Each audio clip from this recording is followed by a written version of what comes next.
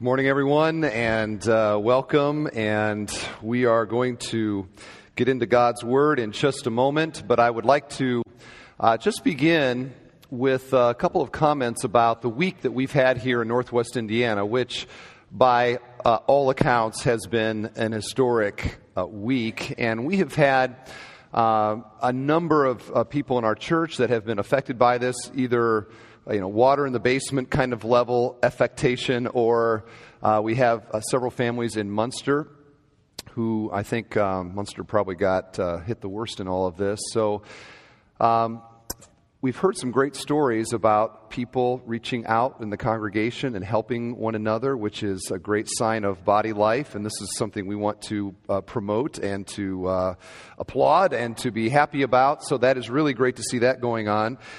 But a lot of us have been affected. The church was affected. We had some damage. The water just was like coming up through the cement underneath. It wasn't coming in. It was coming like up. And so we had to tear carpet out and do some stuff. And so probably the worst thing for us was that last week we got slammed in our attendance and in the offering. And that's where the price really came for us from the storms. But the Lord is faithful, and we have the opportunity, I think, in moments like this to ask questions, important, valuable lessons to be learned in times of floods and financial crisis in our country. So I think it would behoove us to ask the question, what is there to learn in a week when things got destroyed and where finances disappeared? What can we learn in a week like this? Here's the question I'd like to ask is, what did the flood reveal? And what did the financial crisis this week reveal? It revealed that money disappears and stuff gets ruined. Now, has this just become true this week, or has this always been true? That things in this world go away and that nothing here endures. And the answer, of course, is that this is always the case. We just don't live that way, do we? We think this stuff is going to last forever. The money is going to last forever. And then you have a week like this and, oh, wow, that stuff really can go away fast, can it? So I want to do what Paul tells Timothy and really all ministers of the gospel to do, and that is to remind the rich of something. 1 Timothy 6:17. As for the rich in this present age, charge them not to be haughty, nor to set their hopes on the uncertainty of riches, but on God, who richly provides everything for us to enjoy. So this has always been true, that the things we have quickly go away. And in weeks like this, I think it's important for us to capture the moment for ourselves and for our children and to say, look at what we learned from this.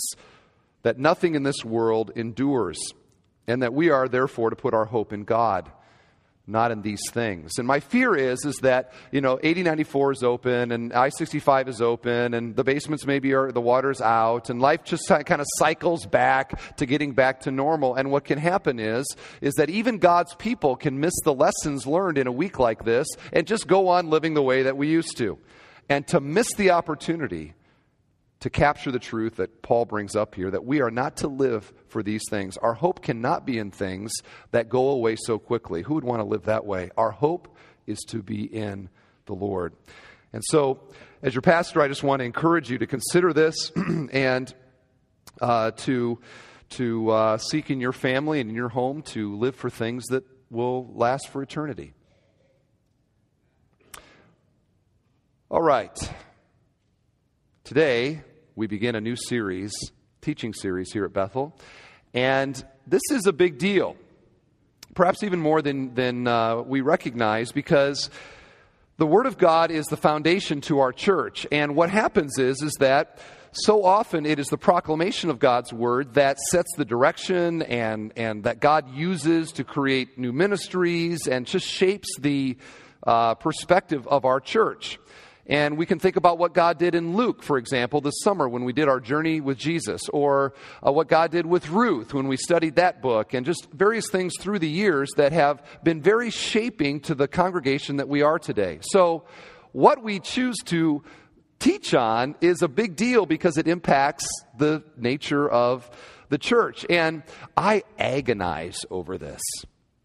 I do. What the next thing is, I agonize over it. We talk for months, pastors and elders and leaders, and what do you think, and where are the needs of the church, and where should we go with this? And I really do. I agonize over what to do.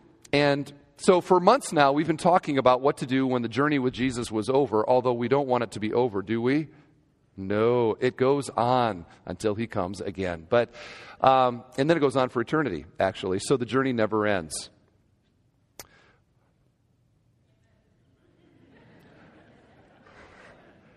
I want to make sure I say that next service. That was pretty good. The journey never ends. Let me write that down here a second. All right, so today, I am pleased to tell you that we are going to begin a series in a very important portion of the Bible that we call 1 Corinthians is the new series. And would like to begin with just asking the question, why 1 Corinthians? I got 3 reasons. First of all, is that all Scripture is profitable.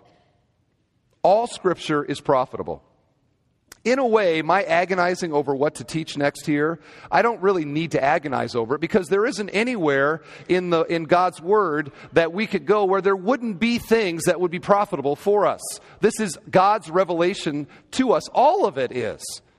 So it doesn't matter if we get, we're somewhere buried in some big book in the Old Testament, Ezekiel. Or if you're there in Leviticus or something and you're reading through, that is there for our benefit. And so this is important because we don't want to just cherry pick the very best passages that sort of say things that we want to talk about. All of it is inspired. All of it is for our good. This is what Paul says in 2 Timothy 3:16. All Scripture is breathed out by God and is profitable. So get that? All is profitable for teaching, for reproof, for correction, for training in righteousness, that the man of God may be competent, equipped for every good work. Or for the church to be competent and equipped for every good work. The whole Bible is here for our benefit. Something to remember when you are reading through it in your own time with the Lord. Every verse, every word is there by divine inspiration, and God has something for us in it. Secondly is, as we begin to think now about Corinth and the Corinthian culture, there is so much that is similar to the American culture. And the more I read about it, the more it seems like I'm reading from today's newspaper here in the United States. Corinth was specifically, and to this day, is famous for its materialism and its hedonism. On top of that, the Corinthians loved sports. Loved sports. They hosted, second only to the Olympics, the greatest sporting event of antiquity was the games right outside of Corinth. So the people in Corinth, they loved the athletes. They loved going to the games. They were talking all the time about sports and all of this. And so, does this sound familiar to you at all? We have a culture that is into money, sex, and sports. That sounds a lot like where I live, right here in the good old U.S. of A. Very much similar. And the more we get through the book, the more you're going to see how similar it is. The third reason is the Corinthian church's culture. It's very ironic, the similarity between the American church today and what was going on in the church at Corinth. The church at Corinth was easily the most messed up, everything not the way it's supposed to be, confusion kind of church in the New Testament. If you're ever playing Bible trivia, although there is nothing trivial about the Bible, but if you play that game, and the question on the card is, what church was just the most out-to-lunch church of all of them in the entire New Testament? The answer is the church at Corinth. They had all kinds of problems. They struggled with disunity. They struggled with factions in the church, where some factions were following one teacher and some factions were sort of following another teacher. There was lots of sin in the church, and there was some pretty sick sin in the church. Sick even by Corinthian standards, sin in the church.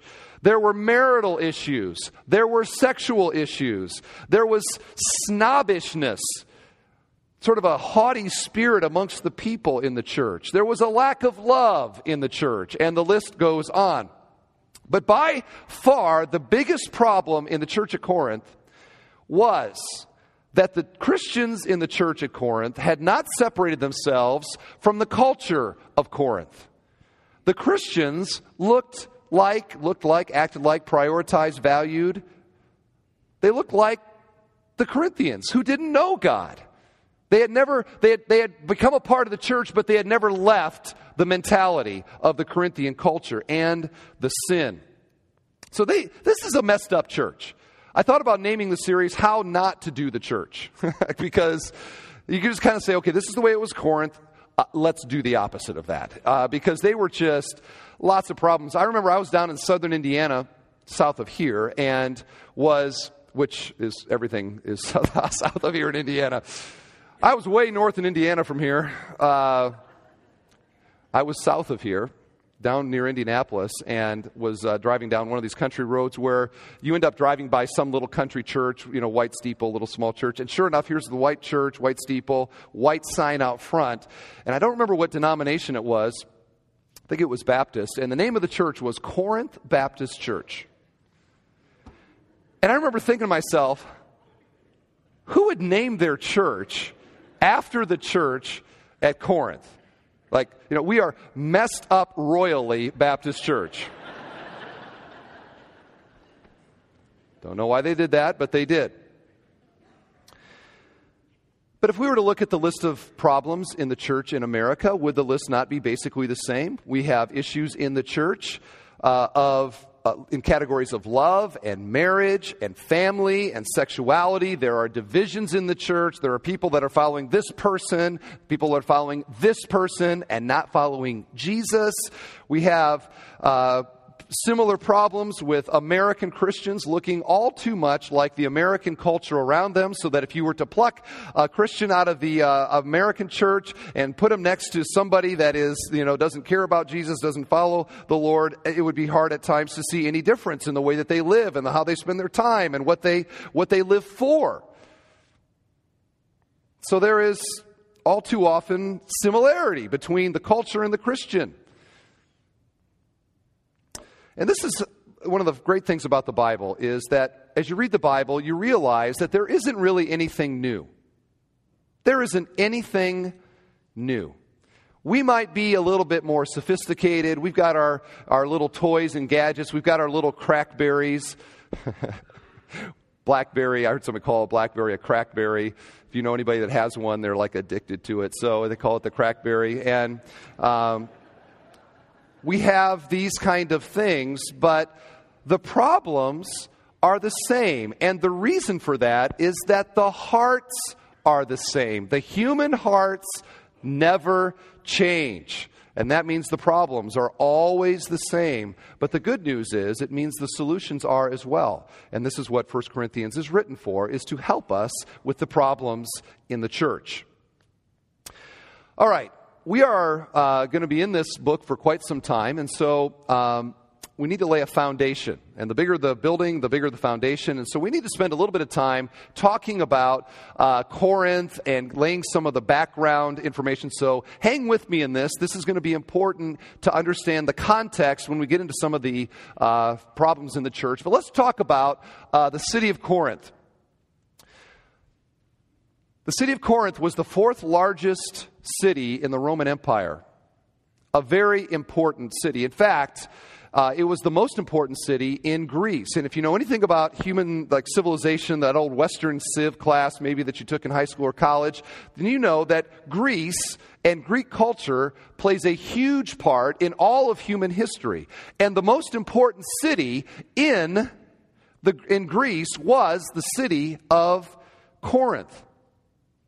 Now, I have a little map here just to get an idea of where Corinth is at. This is a Google Earth image of the Mediterranean Sea. And so you can kind of see, if you get your bearings here, you see Italy kind of coming down there. So in this little bunch of grouping of islands and little peninsulas is Greece. So if we zoom in on this square, this is where Corinth is. And you'll notice that it's on what is known as an isthmus. And an isthmus is a little land bridge between two bigger pieces of land. And Corinth is right in the middle of this. To the east is the Aegean Sea. To the west is the Adriatic Sea. And the reason this is important is like in real estate, they say location, location, location. Corinth was Corinth because of location, location, location. They were right on this little land bridge, and all of the trade east and west in the Roman Empire had to go right through here. And so sailors, merchants, as they were going east or west, they could either go all the way around this big landmass here, or they would pull into the port. There were ports on both sides, and they would actually pull their ship across land on a little road that they had built. They would basically portage the ship across the little isthmus, put it back in the water, and sail on. And so the result of this is that Corinth, which was right there, where everybody, if you had to go west, you had to go through there. If you had to go east, you had to go through there. They were right in, it's kind of like Northwest Indiana. When 8094 is open, that is. There they are.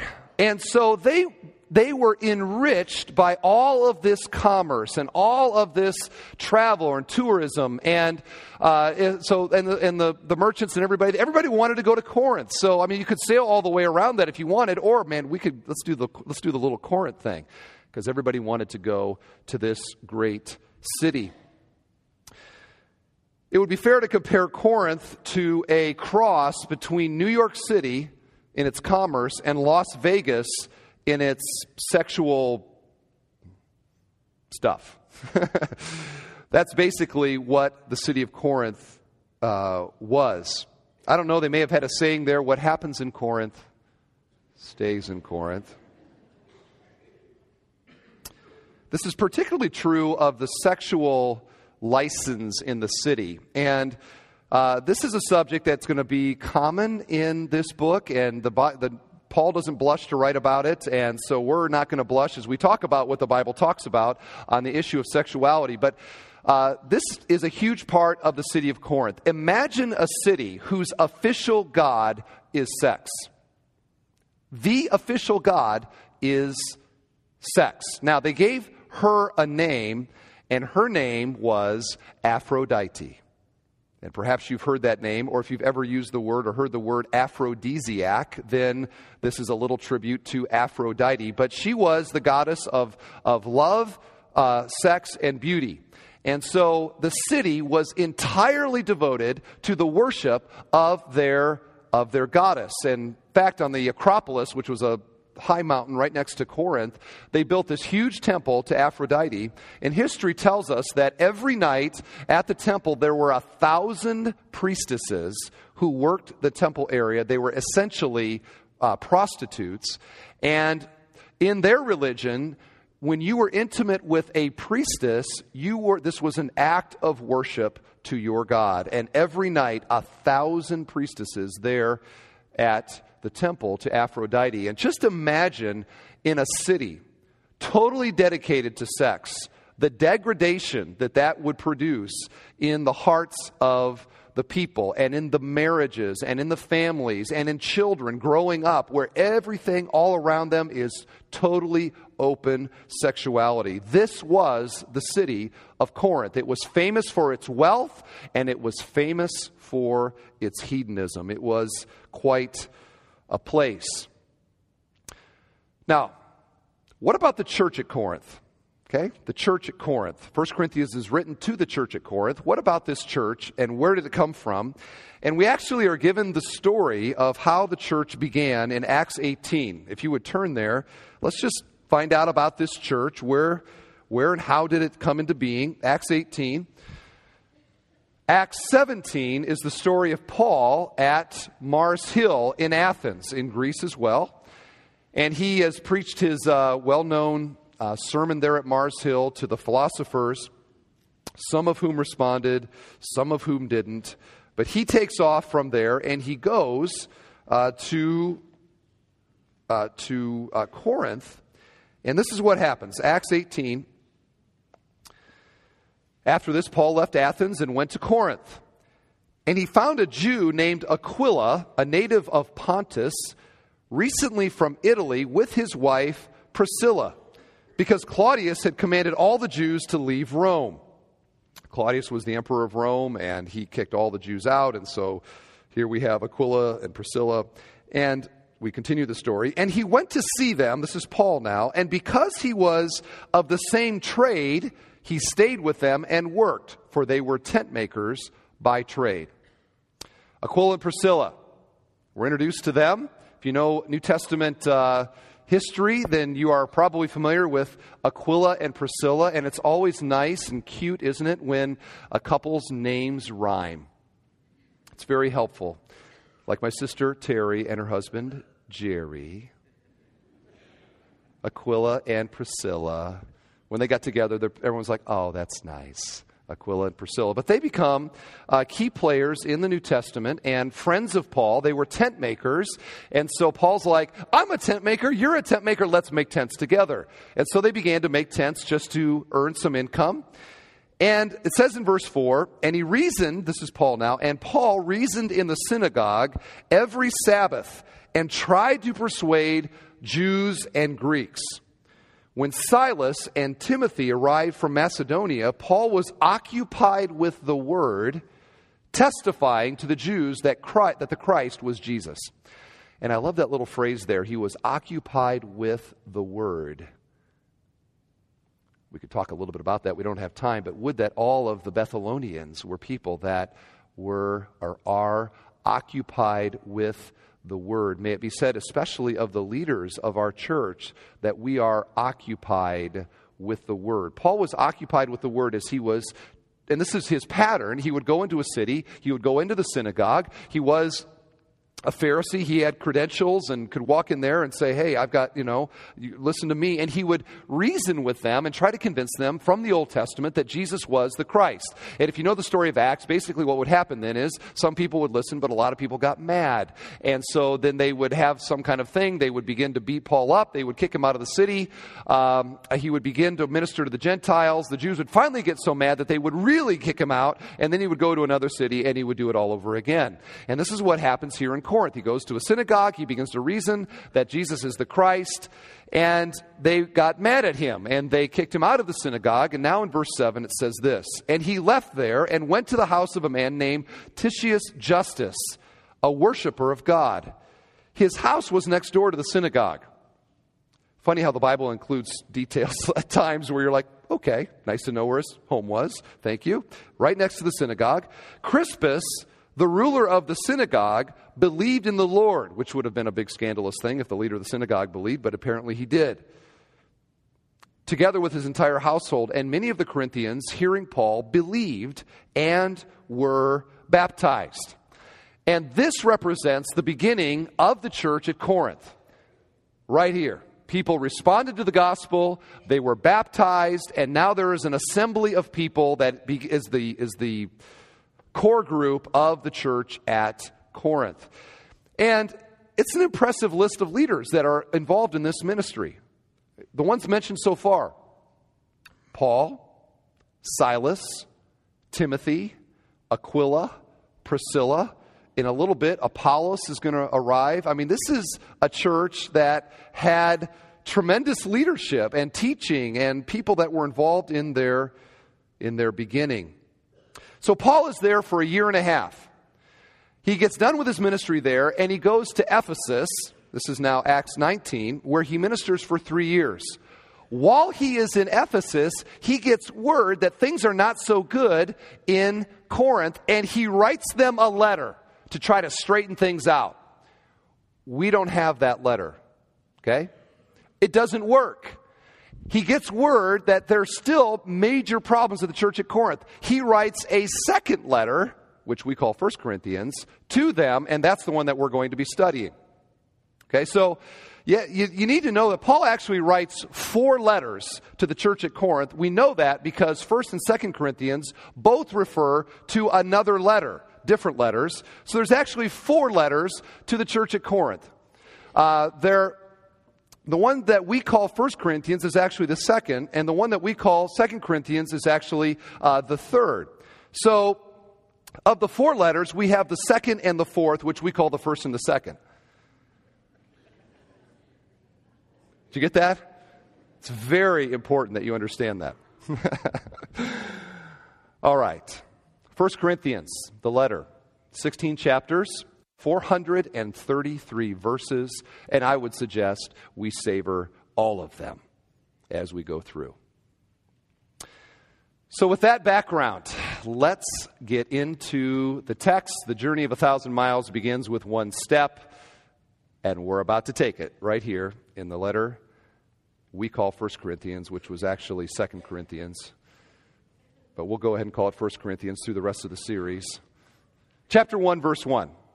And by the time we're done with this series, your Bible will just fall open to it. 1 Corinthians.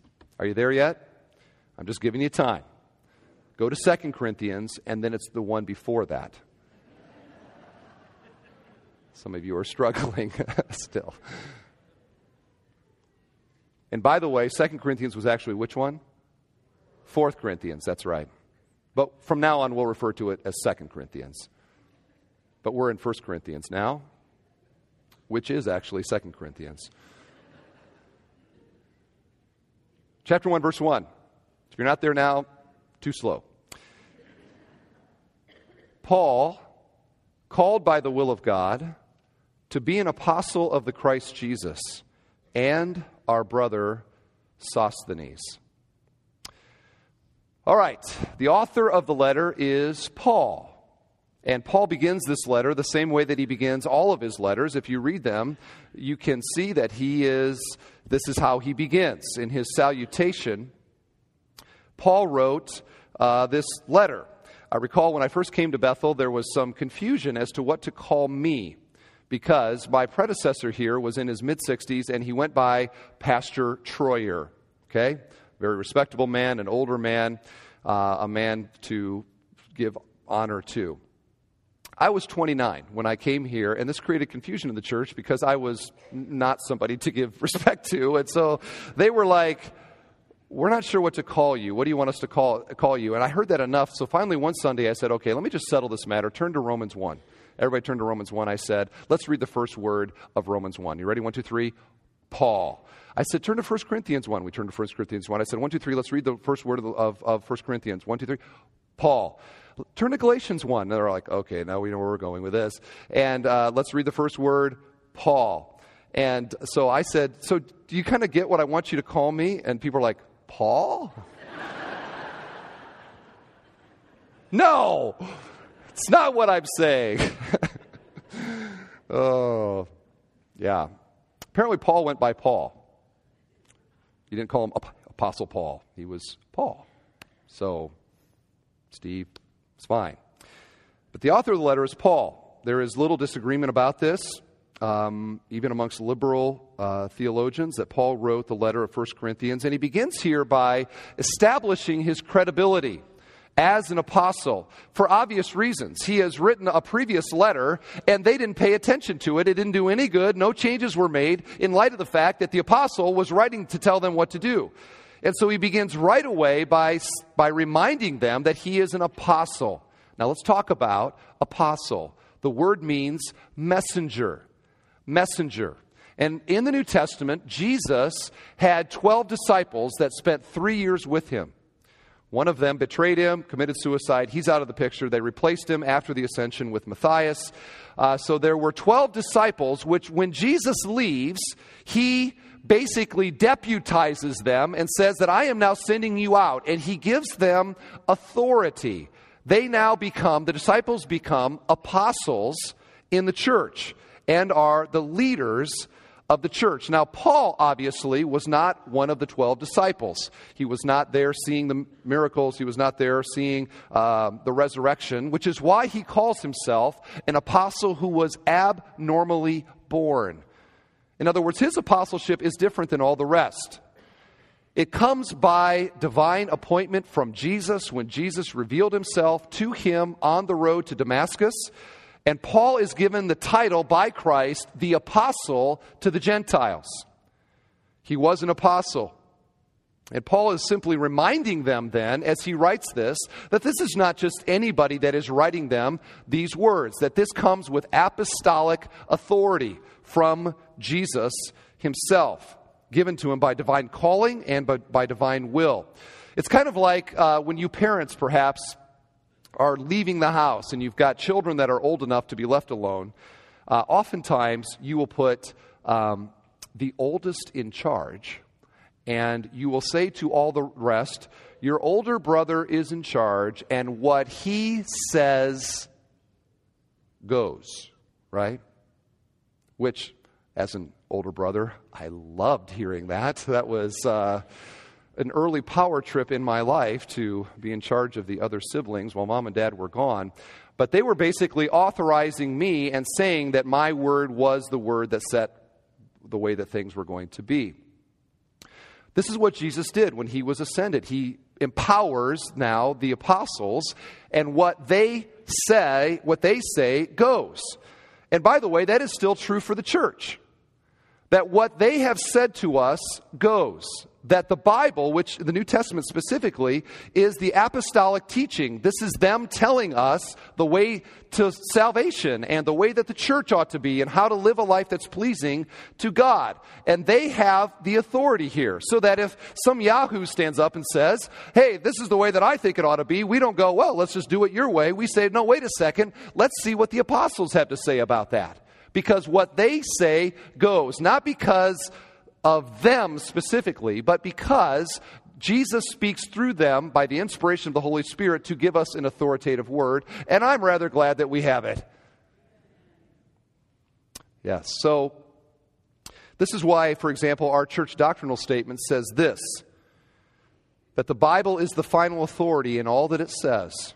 It must be believed in all that it teaches, obeyed in all that it requires, and trusted in all that it promises.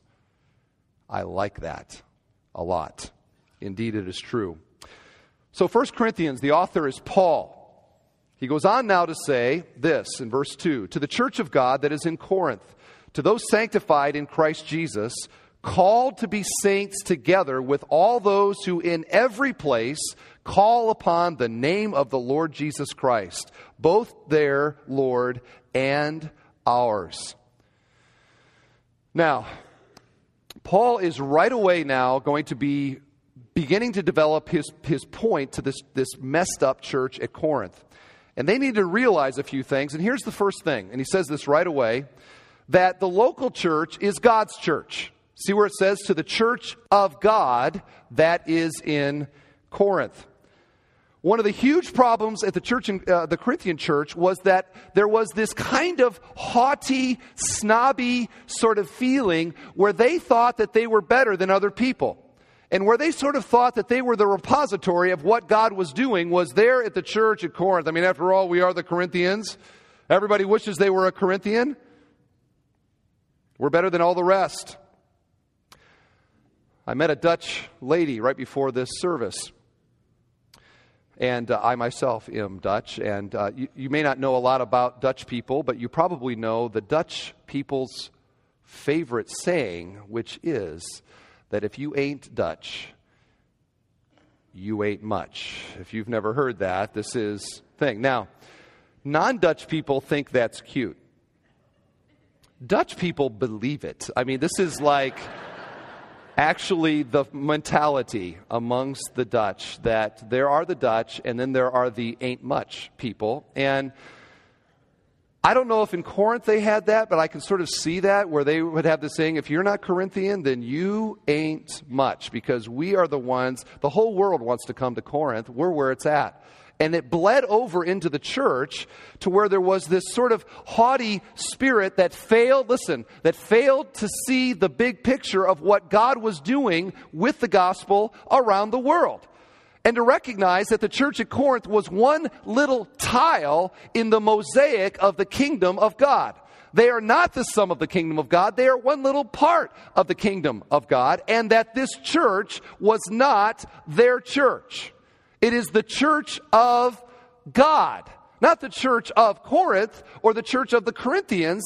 It is the church of God. It is God's church. It wasn't their church. It was God's church. And the reason it was God's church is that He paid for it. With the precious blood of His own Son, He paid the ransom price to redeem the Corinthians from their sin and to give them eternal life. How dare they then act like they're the ones that paid the price? It is God's church. And my friends, that same thing is true today. That this church, this local church, is not any of our church. It's not my church. It is not your church. It is God's church. Because He has paid the price for it. And boy, are there problems when people don't understand that in the church. And we take ownership of it because ownership means control. I am in control because this is my church. We've been here a long time. This is our church. No, it's not. It is God's church. Very dangerous to act like you control something that belongs to God. I would not recommend that. And we just want to make that clear here today, that Bethel Church is God's church, period. Period. The second thing that he brings out here is the responsibility that the church has to reflect the character of God. Notice that he says, to those sanctified in Christ Jesus, called to be saints. See that? Sanctified in Christ Jesus, called to be saints. Now, what tense is sanctified in? Sanctified is a past tense. Called to be saints would be a future sense. And so here we have now this tension, and this is an important tension for Christians to live in. Sanctified is the word that means to be set apart or to be holy. It's difficult to translate in the English because it really is more set apart than like ethically, morally. There is a dimension of that. God is holy in the sense that He is entirely set apart from us. He is in His own category. Christians have been sanctified by declaration from God in justification that He has declared us to be righteous. He has declared us to be holy. Now, are we holy? When somebody prays to receive Christ as their Savior, are they suddenly holy? Actually, no. They're still the same stinking sinner they've always been. However, through the miracle of justification, God declares the sinner righteous and treats him as if he or she is, and bestows love upon him, adopts him or her as his child. Still a sinner, but now an object of God's love, not His wrath. We have been sanctified. We have been declared holy. Yet, we are called to be saints. We are called to be holy ones, referring to the fact that we're called to live that out. And this is the tension. I have a friend who he calls this the sanctification stretch, and I remember seeing him teach it, and he would do this number like this. It's the sanctification stretch. I have been sanctified. I am pressing towards being sanctified. I have been sanctified. I'm trying to become what I am in practice. So that the sanctified in the past is a positional sanctification as God declares us righteous, which Jesus has made possible by His cross and the shedding of His blood, so that God can do this and His justice is not compromised in any way. He actually declares us as righteous. But now, as Christians, we want to become what we are, to become in practice what we are before God in position. This is our calling to be saints. And obviously, I hope that you're looking at it and going, wow. We are far from that, aren't we, in our daily practice? Like, think about this in your own life. Just like grade yourself this week. Think of a grade that you would put on your living holy life this week. Okay, so just think about that. All right, how many people would give themselves an A? A? Any A people here today? A minus? All right. B plus? Any B plusers here? B? B minus? C? C plus, maybe, I don't know, yeah. C minus? D? And of course, it's a silly question because the real question to answer that would be, what's the standard, right? Because all of us are really hoping that we're graded on a curve, right? Because we're thinking to ourselves, well, I don't know what grade I would give myself, but I'm pretty sure it would be better than the person next to me. Okay? So, if the criteria for an A is Jesus, okay? That's A. How many A's? B's? C? F? Okay, good participation in that. All right. You get an A for honesty on that. But this is the challenge now. We are called to become like Christ. This is sanctification, progressive sanctification. And we are all in this process of becoming what we are. He has declared us righteous, but we are called to be saints increasingly in our life. And we're going to see just how far this Corinthian church, how far away they were from that holy goal. This was one messed up church. We actually might find some comfort in it. So, third thing is this, in this salutation, is that everywhere the church is, it's all there. Everywhere the church is, it's all there. He says this, with all those who in every place call upon the name of the Lord Jesus Christ, both their Lord and ours. Now, the reason that Paul says that I'm writing to you and to everybody who call upon the name of the Lord was that one of the things that Paul wants the Corinthians to do is to get over themselves. That haughty spirit, that snobbishness, where they sort of thought, we're really where it's at. We've got God's work right here. This is the place where God is doing His thing. He says, listen, you've got to realize that you are merely a part of the larger work that God is doing in the world. And this larger work is typically known as the universal church. Why don't you say that with me? The universal church. The Bible teaches that there is the universal church, which would be every Christian from all of time, the church. And then you have local churches, of which we are one, which are basically like franchises of the kingdom, little extensions of the kingdom of God, the church, throughout the world.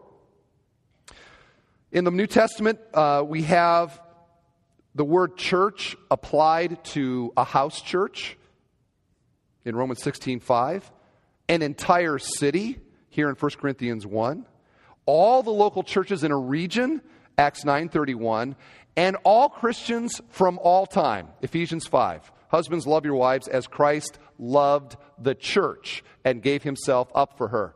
And so we find that this word, it's a very elastic word. It can apply to a small group of people that gather together. It can apply to a region of churches. And it can apply to all Christians from all time. And the point is this, that wherever the church has gathered, that it is all there. It is all there. The true church is there. There is nothing that is lacking. I've told you before how much I hate the signs out front of churches where they have the cute little sayings on them. Yeah. Should a pastor ever use the word hate? I non-love them. Non-love them. And there is one that I especially non-love, because you see it so often and it just annoys me to no end. When you drive by the church and there's the sign where they have the little movable letters and it says on it, CH blank blank CH. And then down below it says, what's missing? You are.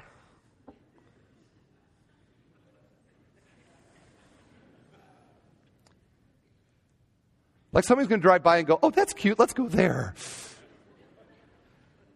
I non-love that a lot. What's missing? You are. Actually, no. Wherever the church is, it is all there. This is one reason that I really don't like the terms megachurch, or now gigachurch is another term that's used. I used it last week as a description, but I don't like the term. We don't use that term around here because I don't like what it insinuates. It insinuates that there are some places where there is like more of that mega church. There's more church there than maybe in a smaller church where they don't have as many people. There's not as much church there as there is at the giga church.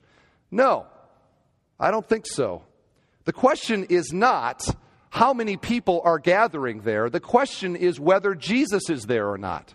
And he has made it clear in Matthew 18 that where 2 or 3 are gathered, there he is in the midst of them. So the issue is not the number of people. It is the one, Jesus, through his word and spirit being there. That is the key. When that is the case, the church is there. And this, I think, is an exciting thing for us to realize as we gather in our small groups, or we gather in a ministry group, or we get together in different things. The church is there because Christ is there. And so the church at Corinth, you guys need to get over yourselves. Don't think that you're the only place where this is going on. Wherever God's people gather, it is the kingdom of God that is there through the gospel and with him.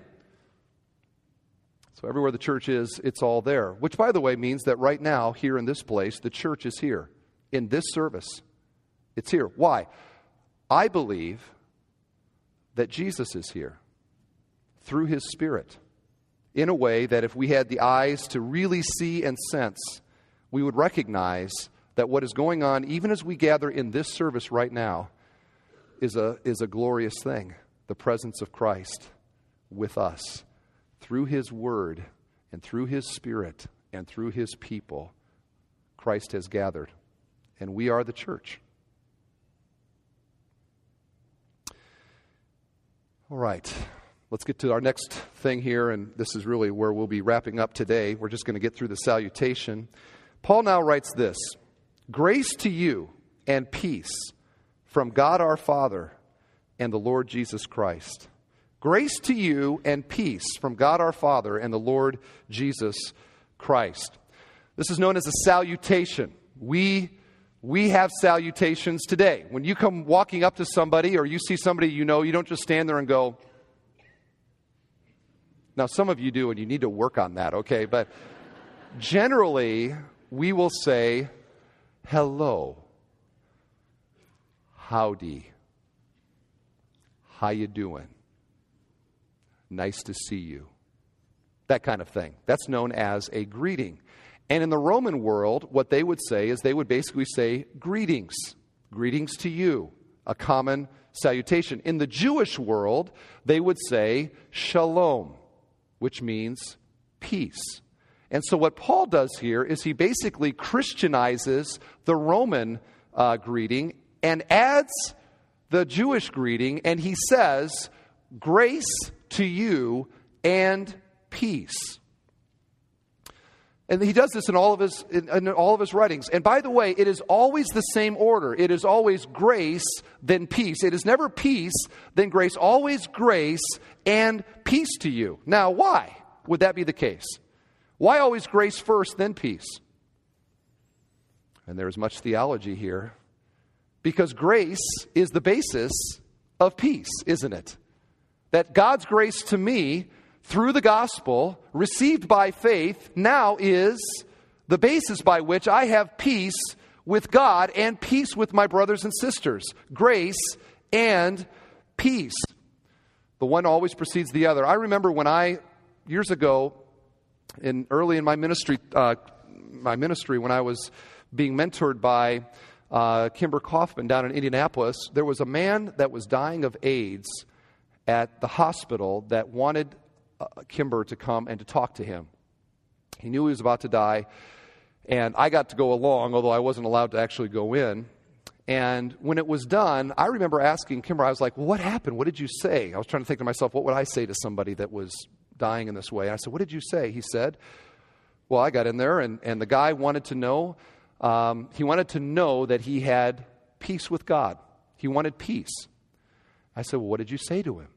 He said, I told him that objective peace always precedes subjective peace. Objective peace always precedes subjective peace. In other words, you want to feel peace with God? You want to feel inside subjective peace with God? You have to have objective peace with God. And this is now why the gospel is so important, because this is how a sinner who is, the Bible says, an object of God's wrath actually is made right, reconciled with God. How does this happen? It happens by faith in Christ as Savior and Lord, that now there is an objective basis for a holy God to declare me righteous, which we just got done talking about, and for me to have peace with God, Romans 8:1. Therefore, having been justified by faith, we have peace with God. What is that talking about? A feeling of peace? No. It is objective peace, that there is no longer enmity between me and my God. There is a peace treaty. And not just a peace treaty, there is a love treaty. And not just a love treaty, there is an adoption treaty. And not just that, there is an eternity together. This is peace. And the church and the message of the church and this church is all about grace and peace. And it's only found in the church. I remember, I was going to look this up. I should have looked this up because it came to me at our service last night. I remember somebody, I don't remember who, was asked, what is the difference between Christianity and all the religions of the world? I think it was G.K. Chesterton. And he wrote the paper that asked the question, and there was one word in the answer, and the word was grace. Christianity is the only religion in the world that has the concept of grace. Unmerited favor from God to me as a sinner, whereby I am at peace with God. Christianity is a message of peace, and the church is where real peace is found. One of the things that I have enjoyed so much in the last many years that I've been here is that through the church's ministry, I've been able to travel in various places of the world and to do different things in ministry. And I hadn't hardly done any of that prior to coming to Bethel, and this has been a real blessing to me. Thank you. But one of the things that I've learned is that when you get into a new culture, you have to learn a few of the basic words if you're going to even get around. Otherwise, you're going to be one of those people that meet on the street and you go, So one of the things that you learn, first of all, is how to say hello. Okay? Hello. And so I've been able to learn hello in various languages of the world. For example, if you were to go to India, get off the plane. If we went on a trip to India, we get off the plane, I'd be working on this word with you. We'd get off the plane, and we would say to the people there in India, Wandanamalu, Wandanamalu. And they'd go, Wandanamalu. And you feel good when you say it right. Or if we were to go to Israel, we would say, Shalom. Okay? Shalom. If we were to go to Italy, we would say, Buongiorno. Buongiorno. And the funny thing in these moments is if you're like, they don't know who you are, whatever, you say Buongiorno, they're like, and you just have to stand there with like that look that says, I am a stupid American. I have no idea what you are saying. Well, anyway, this last early summer, late spring, I went to Romania with Pastor Brad, and we were there with our missionary, Scott Staub, which was so fun because I didn't know he was actually in our service last night, and so he sat over here, and I said, now, Scott, you verify that this story is true. because we get to Romania, and the word in Romania is the word in the Romanian church is pace. It means peace. Let's practice it together. You might go to Romania. You might need to know this, okay? Actually, why don't we do that to one another? Can we pretend we're a Romanian church right now? You just say pace. Can you say pace to each other? Just try that out. Pace. Pace. It means peace. Peace to you. Okay? So we get there, Pastor Brad and I, and we're working on our pace. And we go to the church and we're paceing everybody. Pace. Pace. And I thought that was like the normal greeting in Romania. And our missionary, Scott Staub, goes, No. You only say pace in the church. That's not what you say in the rest of Romania. Pace only is appropriate in the church. Pace only makes sense in the church. Only there do you find peace. Peace makes sense in the church. And indeed it does. This world, what does this world want? What is the religions of the world trying to solve? How can I have peace with God? And in the church, it makes sense. Because there is a basis for it in the work of Jesus Christ. There is a conduit for it in the grace that God gives to us. And there is an objective basis for peace, which is found in Him. I have peace with God, which means that I can have the thing that my heart truly craves, which is that subjective assurance that I am good with God. It's not make-believe or my own religion or all that. It is grounded in history. It is grounded in the Word. It is found in Christ. And that only makes sense in the church. This church and every gospel church is all about grace and peace. And I wonder today if that is true for you. You have possibly come today, and like every human being in this world, your heart desires peace. And you wonder, I wonder if this church has anything to do with peace. Yes, that's the basis of our church. It can be found here, not in us. We are sinners like you, but it is found by faith in Jesus who died on the cross to make it possible for us to have peace with God. And I would encourage you, my friend, to consider placing your trust, your faith in Christ as your Savior and Lord, which is what Paul says here. He calls him the Lord Jesus Christ. Lord meaning His sovereignty. Jesus is the word for Savior. Christ is the word for Messiah.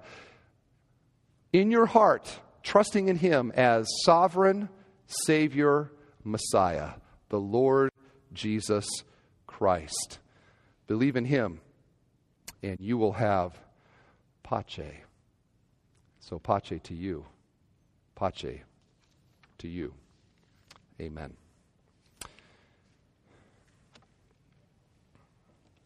Let's pray.